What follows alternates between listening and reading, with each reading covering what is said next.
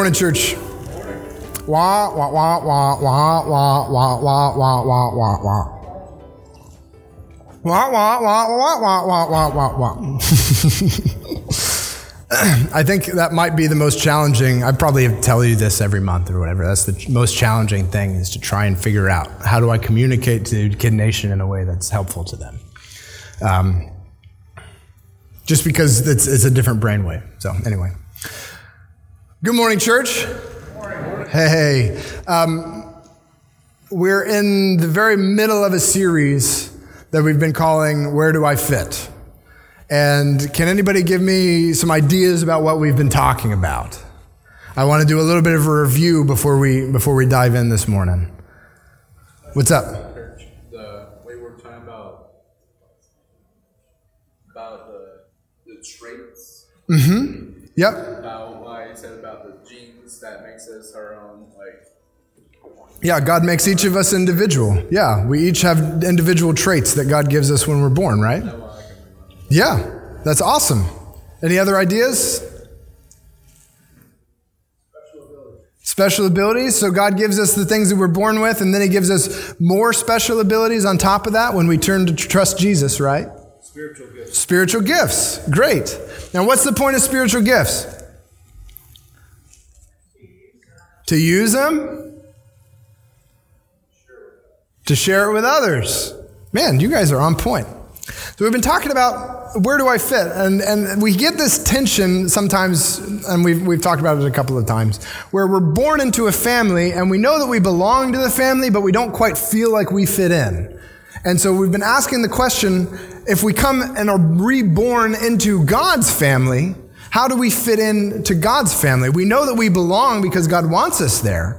But sometimes it feels like we don't necessarily fit. We're a little bit different from the other people around us. And so we struggle to know, how do we work together, right?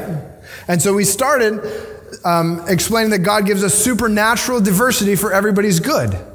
He comes in and he makes us even more different, makes us more diverse, gives us spiritual gifts so that everybody has something, A, to contribute, and B, to receive.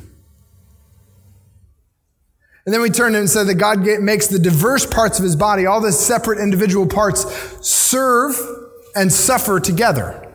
That even though we all have a place, we all have the same mission, right? And does anybody remember what our mission is? What's our statement that we're evaluating our gifts by? Jesus is Lord. We're using our gifts to declare in the world that Jesus is Lord. And so God makes the diverse parts, all the diverse parts of the body, work together, serve together, and to suffer together. If your brother's hurting, and even though you don't experience that same kind of pain, because your brother is hurting, you are also hurting in some way or another. We're all connected to each other. And then we talked about last week, the only lasting glue in God's diverse body is love. So it felt kind of like a detour, didn't it? We were talking about all these spiritual gifts and how we use them and how we're trying to build each other up. And then we talked about how even if you were the most gifted person ever, but you use your gift in a way that isn't loving to the other people that you're trying to serve, then you're nothing. You're a really expensive, fancy yacht with no water to sail in. Love is the only lasting glue that helps the body to work together, right? We're going to take another step deeper into this conversation, and we're going to get into some real specifics that talk about how the worship gathering looks and what it's for. And we're going to do that by looking at the church in Corinth as a case study. There were some things that was going on with them that Paul wants to address, and we've got a lot to dig through. It's going to be a fun experience together. So, would you pray with me before we open God's Word? Lord, thank you so much for this morning. God, thank you for your Spirit. Thank you for how you move. Thank you for the way that you have moved people to write songs that we can sing back to you. Prayers, confessions of your goodness, of the work that you've done in the world, and of our connection to you. God, we thank you for that opportunity. And Lord, as we pause now to turn to your word, Lord, as we look to go deeper into this conversation, asking where we fit, as we think about a Sunday morning and a worship gathering, Lord, we pray that you would help us to understand your thoughts. Like God, what you have shared clearly here, we would believe. And the things that aren't necessarily clear, God, that we'd be okay with some mystery.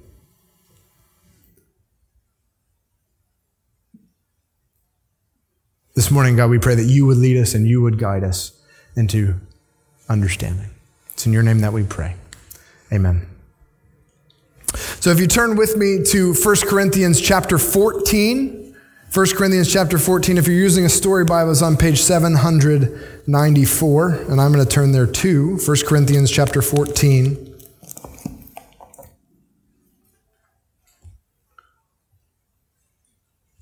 I'm going to read first 1 Corinthians chapter 14, verses 1 through 5, if you'd like to read along. Continues, pursue love. Pursue love and earnestly desire the spiritual gifts, especially that you may prophesy. For one who speaks in a tongue speaks not to men, but to God. For no one understands him, but he utters mysteries in the Spirit. On the other hand, the one who prophesies speaks to the people for their upbuilding and encouragement and consolation. The one who speaks in a tongue builds himself up, but the one who prophesies builds up the church. Now I want you all to speak in tongues, but even more to prophesy. The one who prophesies is greater than the one who speaks in tongues, unless someone interprets, so that the church may be built up. Let's pause there. We've got plenty to dig through. So the conversation now turns from love and how we express our gifts to one very specific gift and how it's used. And this is the gift of tongues. And to give a thorough discussion of all of the different components of what tongues is would be far beyond the scope of what I could do in 20 or 30 minutes this morning, so I'm not going to do that. But I want to give you a little bit of an overview of what's going on here. What was familiar to the Corinthians, what is available in the scriptural text, and a little bit of our exposure today, because I suspect that each of us has had some kind of an experience with this gift in one shape or another.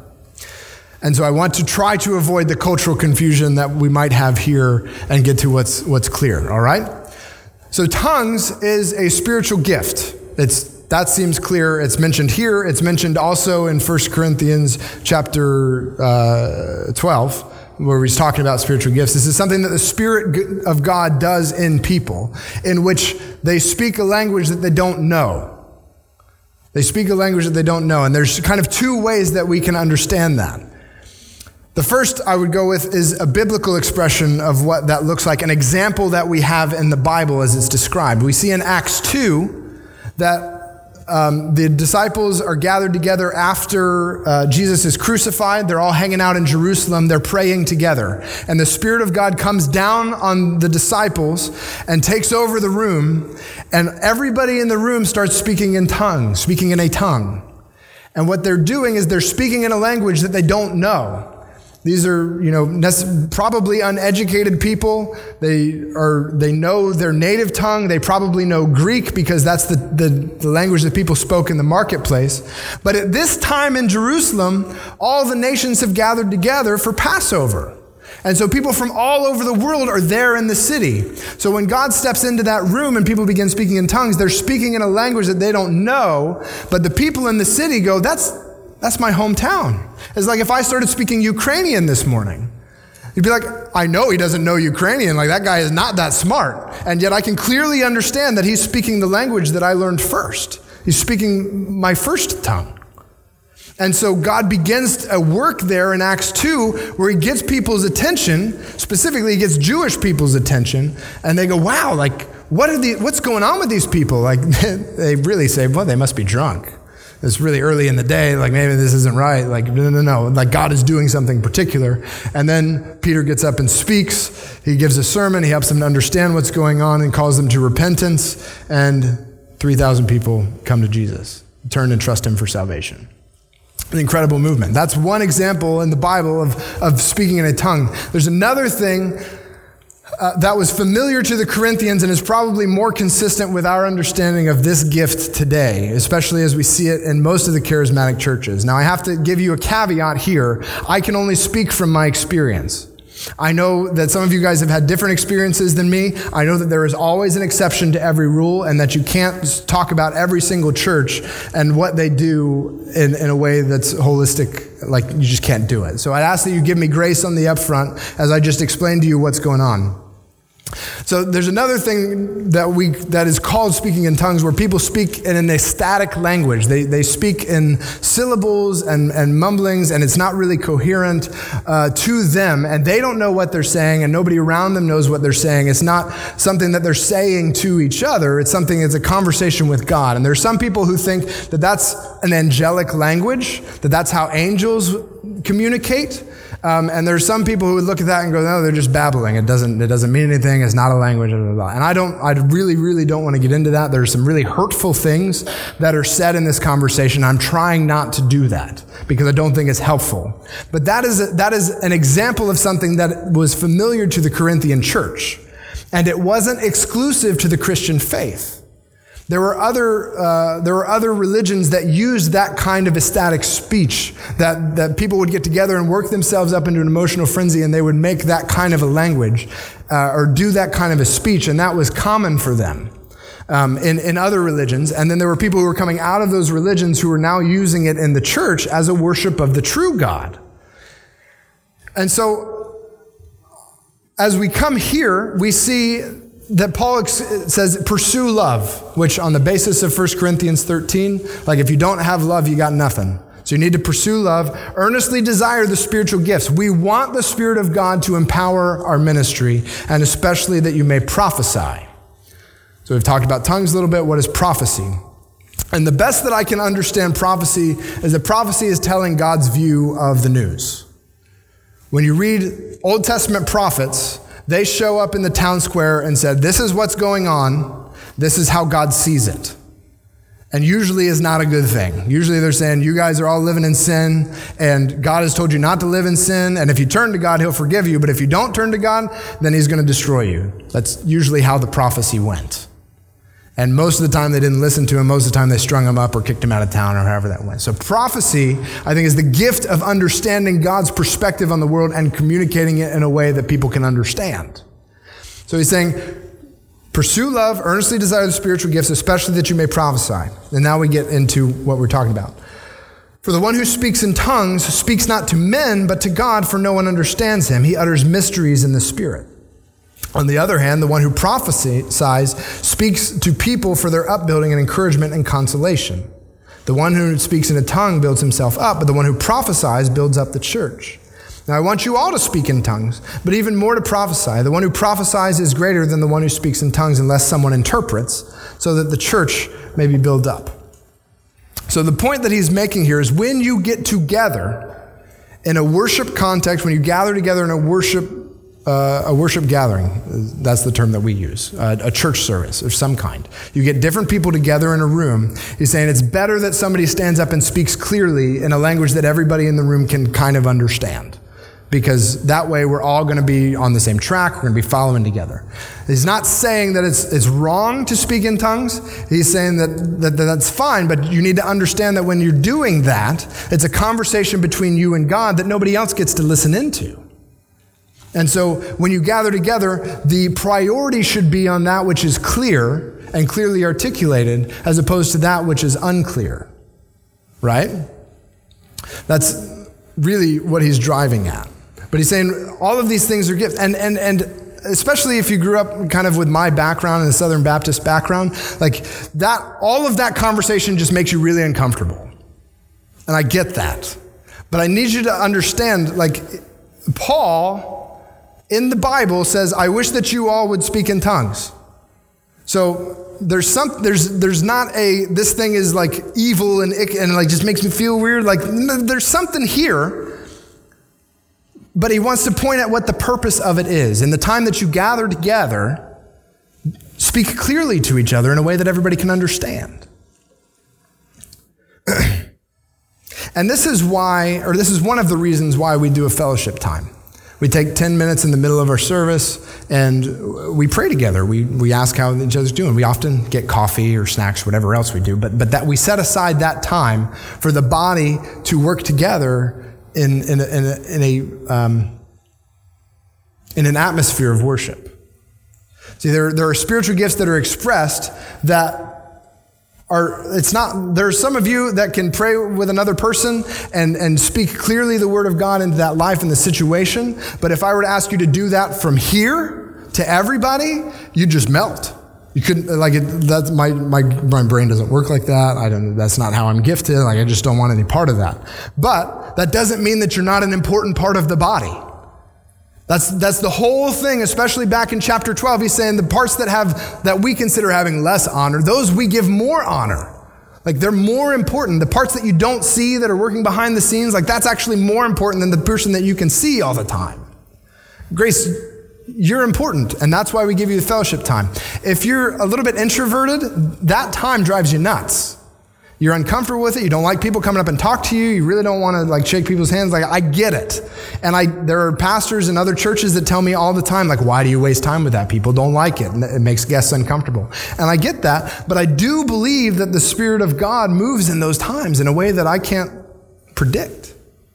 All I can do is offer an opportunity for him to do that work. That's why we do that. I'm just saying, in the times that you gather together, build each other up. Speak clearly to build each other up.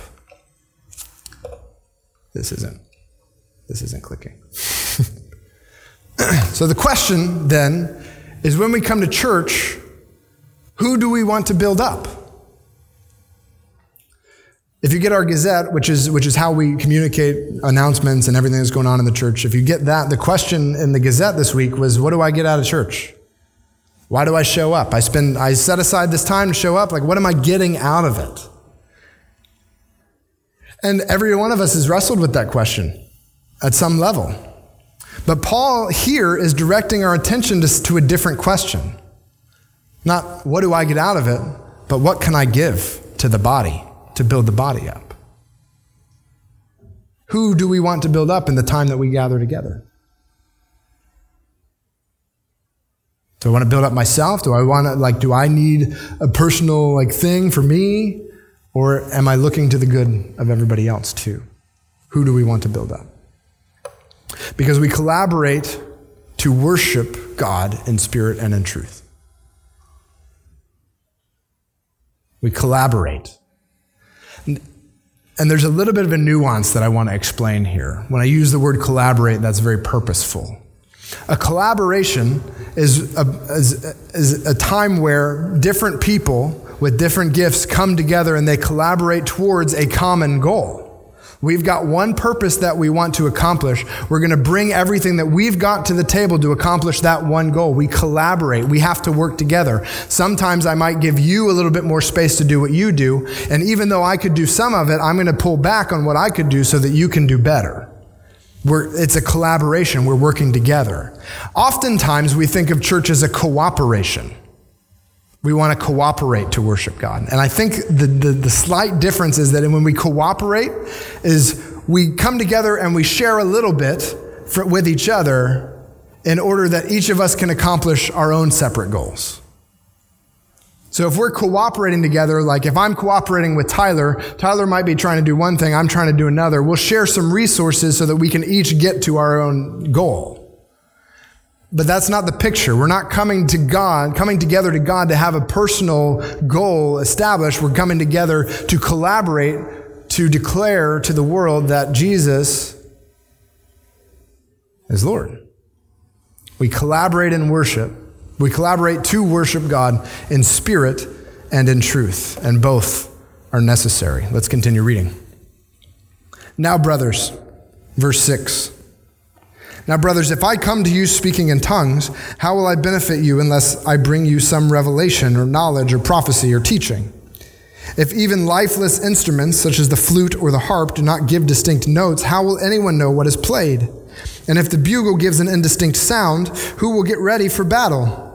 So with yourselves, if with your tongue you utter speech that is not intelligible, how will anyone know what is said? For you will be speaking into the air.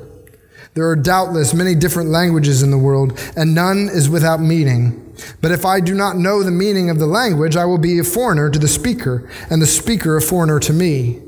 So with yourselves, since you are eager for the manifestations of the Spirit, strive to excel in building up the church. Let's pause there. Has anybody ever heard a child trying to learn how to play an instrument? There's a special manifestation of God's grace to get you through that season of life. I learned how to play the tuba in middle school. So blessings upon my parents. Between tuba and drums and guitar, I don't know how, they probably can't hear me even now. It's just their ears are gone. But if you, as a child is learning to play guitar, they're gaining control over what it is, but it don't sound good. It's bad. And it seems like the more beautiful the instrument is in the hands of a master, the worse it is in the hands of a child. There's just some beautiful violin solos out there, and kids just can't at all. It's bad. And so Paul says here, look, guys, if I come to you and I speak in tongues, it's not going to be clear to you. I'll be making noises, but you're not going to understand what to do. I'll be the teacher in the Charlie Brown show. Wah, wah, wah, wah, wah, wah, wah. You won't know what to do. And we know this implicitly. Because we know if a harp doesn't make distinct notes, then you don't know what to do. I brought this, and I don't know if I'm actually going to do it. This is a shofar. I bought one of these in Israel, and this is the horn that they would use to call to worship. They would use to call to battle, and those kind of things. I'm not good at this. It's really hard to do. So if I were to call you to battle, and the horn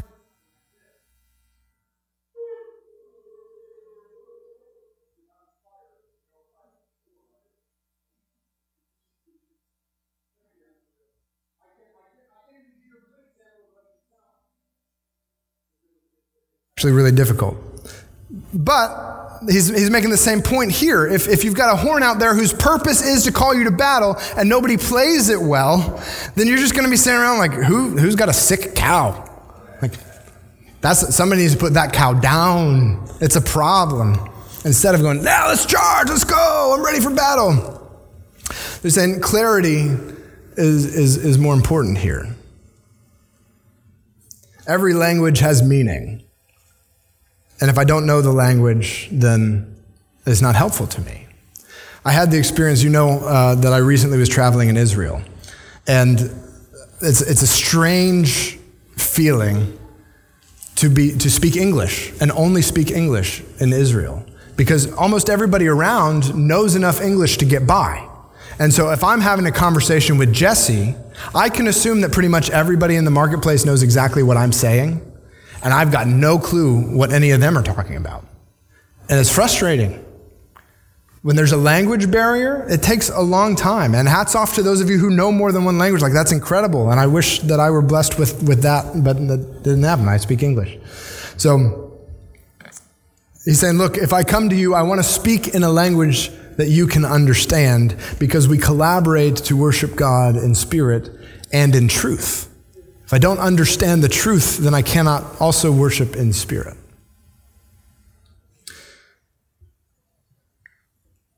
We need clear directions if we're going to change our behavior. I mean, think about it. If we do what we want to do most of the time. We just go through and we're living our lives and we just do what we want to do. And we really have no inclination to change. Who likes changing? Yeah, exactly. Nobody likes changing. So if we're going to change, if God comes in and says something like, there's a problem here and you need to change, we're not going to change anything unless somebody tells us clearly what we need to do and really why. I don't want to change. I'm happy with the way my life is working now. It's not great, but it could be worse, right? So we need clear directions if we're going to change our behavior. And he says, I'd rather speak in something that's clear and intelligible. So here's a question. Are we ready to give an explanation for what God is doing in our life? I hear all the time, and it's not a bad notion, but I hear all the time that we ought to just live our lives in a way that exudes Jesus. That we go out and we live our lives and we live differently enough from the world that they see us and they go, what's wrong? Like, you're weird. Why are you weird? Right? And that's given as a form of evangelism. Like, if you just live the right kind of life, then your neighbors will want to know what it is that's going on in your life. And I think that is true and is consistent with the message of the Bible, but you also have to understand that if you get to a point where your neighbor asks you, why are you so different? And you can't give them a reason why, I don't know, that's what the pastor told me to do. It doesn't matter. Without a clear explanation of what's going on and why it matters, nothing's going to change. So are we ready to give an explanation for what God is doing in our life? And that's a hard question to answer, because we have to think about ourselves. We have to think about, well, what is God doing? What do I understand about what God's doing? How would I explain it to somebody who doesn't value God at all? Are we ready to have that conversation? Let's continue reading. In verse 13, therefore, one who speaks in a tongue should pray that he may interpret. For if I pray in a tongue, my spirit prays, but my mind is unfruitful. What am I to do? I will pray with my spirit, but I will pray with my mind also. I will sing praise with my spirit, but I will sing with my mind also. Otherwise, if you give thanks with your spirit, how can anyone in the position of an outsider say amen to your thanksgiving when he does not know what you are saying? For you may be giving thanks well enough, but the other person is not being built up. I thank God that I speak in tongues more than all of you. Nevertheless, in church, I would rather speak 5 words with my mind in order to instruct others than 10,000 words in a tongue.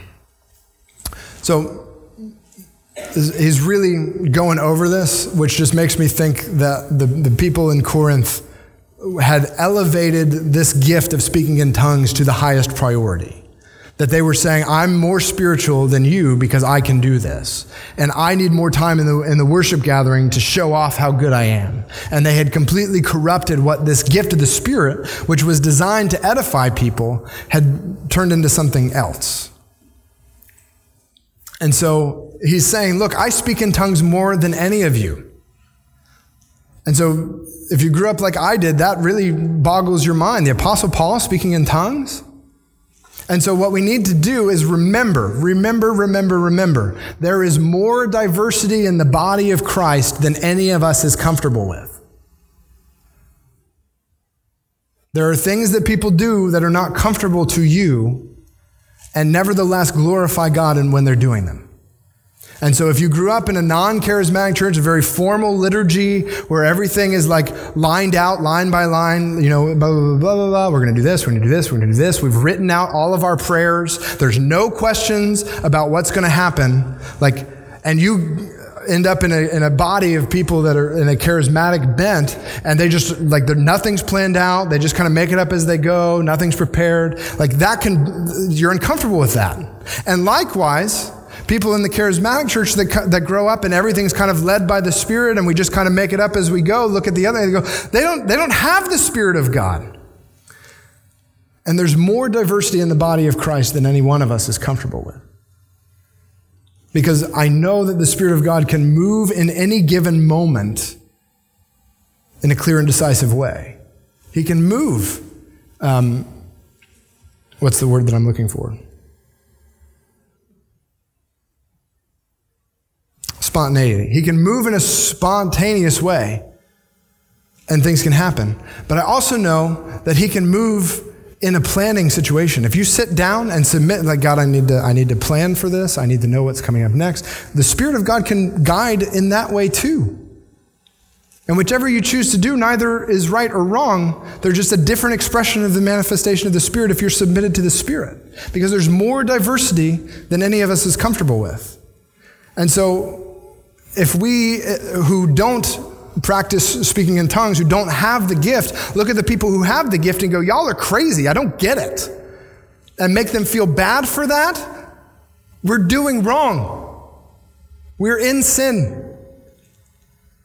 That gift was given to us for our good too. And if we have this, and if we are somebody who speaks in tongues and say, I don't want to have any part with the people that don't do it because y'all aren't as spiritual as me, because you don't have these conversations with God, then you've completely misunderstood what the gift was for. Because the gifts are given for everybody's good and to build up the church. So Paul says, look, I speak in tongues more than any of you guys. You guys think you're so spiritual. I do it more. But when I come to worship, when I come to church, I would much rather speak in a way that's clear so that everybody can understand me than to speak in a way that feels good for me. So I ask the question again, who do we want to build up? Am I just looking to pull something out of a church service for me? Like, no, I didn't get fed today. Or we say, no, what can I contribute? What do I have? What did I go through this week, God? Because I know that you've walked with me through this week, and I know it hasn't always been good, and oftentimes it's been really, really bad. And I know that maybe that's happening in other people's lives too. So how can I be of use to you when we gather together? How can I translate what's going on in a way that's helpful? Because an experience without an explanation may not be particularly helpful. So have you ever had an experience and you just gone, I don't know what that was for. That was a really, really cool experience. I can't explain it at all. And I felt something. I had a feeling.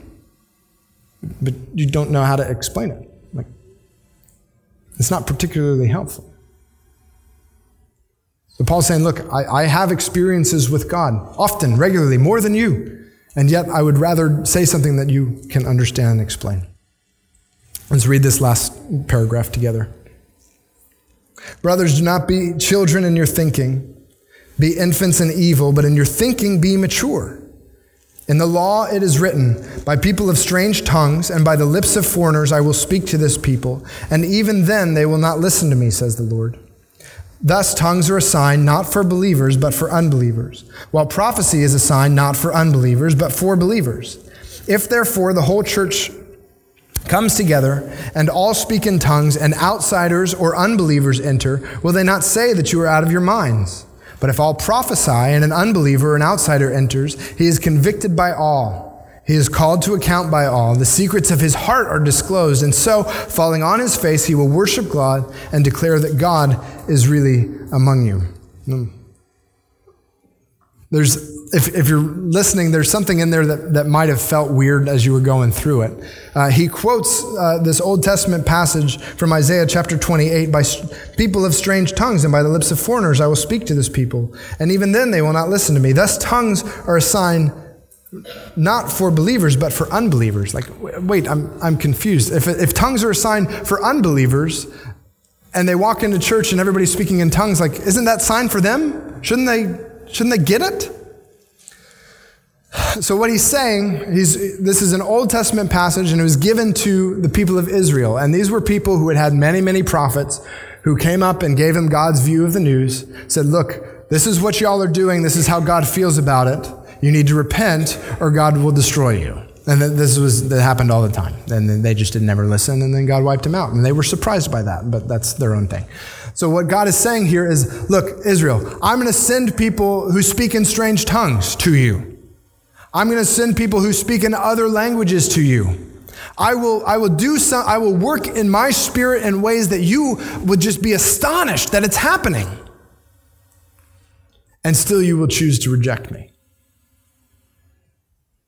He's saying, look, I'm going to bend over backwards for you, Israel, to try and get your attention, and you're still going to just want to keep doing your own thing. So he says, these tongues are a sign for people that they are stuck in unbelief. And so he says, so when we get together and we worship, if we come in and if we get together and worship and all of us are speaking in tongues, that's a sign that you would just not be understood. And so if there is an unbeliever or somebody who's outside of the church fellowship that comes in, they go, this is nuts. I don't get it. And yet if they come in and they understand clearly what's being said and what's being taught in God's word, God's Spirit speaks through his word in a clear way, and God cuts to their heart. They say, God is among you people. I get it. I understand. And that's a thing that's actually beyond our control. I think about this often as a preacher. And I'm new to this, 8 months maybe. I don't really get how God does this. But I can sit and I can plan for hours and hours and hours of what to say. And I can come up with this, like I make a nice PowerPoint, I've got an outline here, I've tried to boil things down in a way that you can understand. I put prep work into this.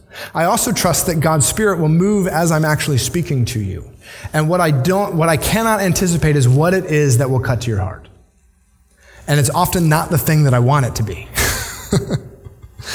There have been so many times where I get to the end of a service or get to the end of something and somebody comes up and says, you said this, blah, blah, blah. And I knew that God wanted me to do this other thing. And in my head, I'm going, that wasn't the point at all. I vaguely remember saying something about that. Like why, I don't know. I don't know why God does it that way.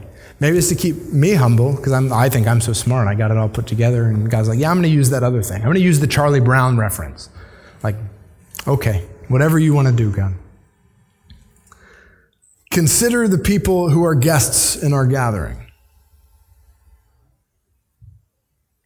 What does what we do communicate about who we worship?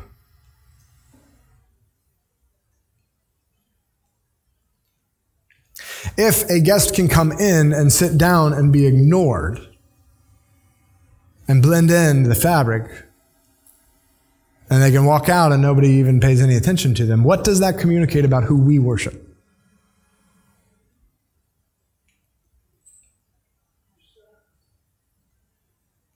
If they come in and we see them, we choose to see them, and we choose to serve them for their best interest, what does that communicate about who it is that we worship? Who do we seek to build up?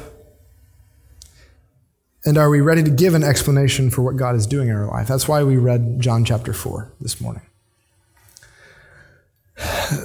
There's some background to it, but Jesus actually goes out of his way to end up in Samaria. And his disciples are uncomfortable. They don't want to be there. So Jesus, it's in the heat of the day. Jesus goes to the well. There's a lady there. Do you want to know who draws water in the middle of the day? Nobody. You know why? Same reason nobody does anything at noon in Florida. It's hot. So Jesus walks up to this well. This lady's here drawing water. That's unusual. The ladies usually come out in the morning and in the evening when it's cool. And they all travel together for safety. This woman's out here by herself. She doesn't want to be seen. She doesn't want confrontation. And so what does Jesus do? He just asks a series of questions. Will you draw me some water? You're a Jew. You don't want anything to do with me. Why would you ask? You can't even drink out of the same pitcher that I'm filling out of. It's unclean. Ew. Don't you know that? Well, yeah, but if you knew who I was, then you'd ask me to give you a drink. He's taken her expectation and turned it. Where she's having a conversation about water, he's trying to have a spiritual conversation with her. And he does it just by asking a question. And she is listening. Okay. Give me this life-giving water. I never want to thirst again. Yeah, ooh, you're so cool. Oh, okay, well, I'll explain it to you and your husband. Well, I'm not married right now. Yeah, I know you're not married because the guy that you're sleeping with now isn't your husband, and the two husbands you had before, that hasn't turned out real well, is it? And that's why you're out drawing water in the middle of the day. You don't want to be with the other women. Sir, I've noticed that you're a prophet.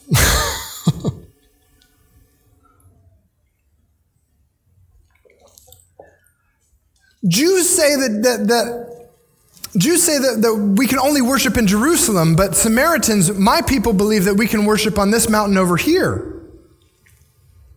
And every time that you will have try to direct a conversation into a spiritual matter with your neighbors, they will start throwing what we call red herrings. A herring, I think, is a kind of fish. They'll just start lobbing fish out there. Like, I know something spiritual. There you go. Like, chase that, chase that. They'll start talking about anything but what the point is, because Jesus has just pointed out, like, you're living in sin and you're not happy with the way that goes. Well, yeah, but let's talk about this other issue that's not actually related to me, that I don't actually care that much about, but I feel like we could argue over. Politics. And every time that you will begin to have a spiritual conversation with your neighbor about something that matters to them, they will try to throw things out that doesn't matter at all. And Jesus just says, hey, the Jews are right and you're wrong, but in the end it doesn't matter, because the people who belong to God worship God in spirit and in truth. And there's going to come a day where Jerusalem's going to be gone. Don't matter. What we do today is not eternal. What are you going to do with your eternity?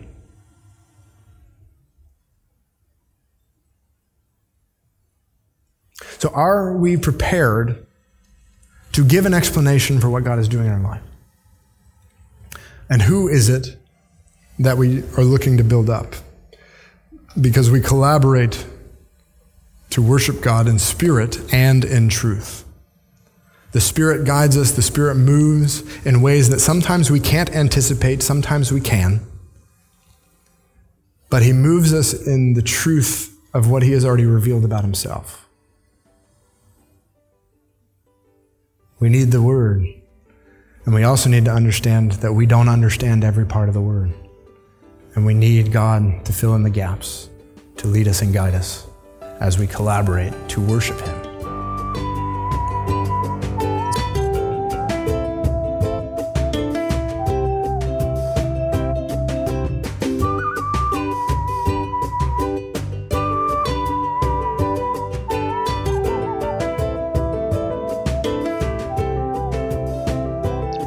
Thanks again for listening.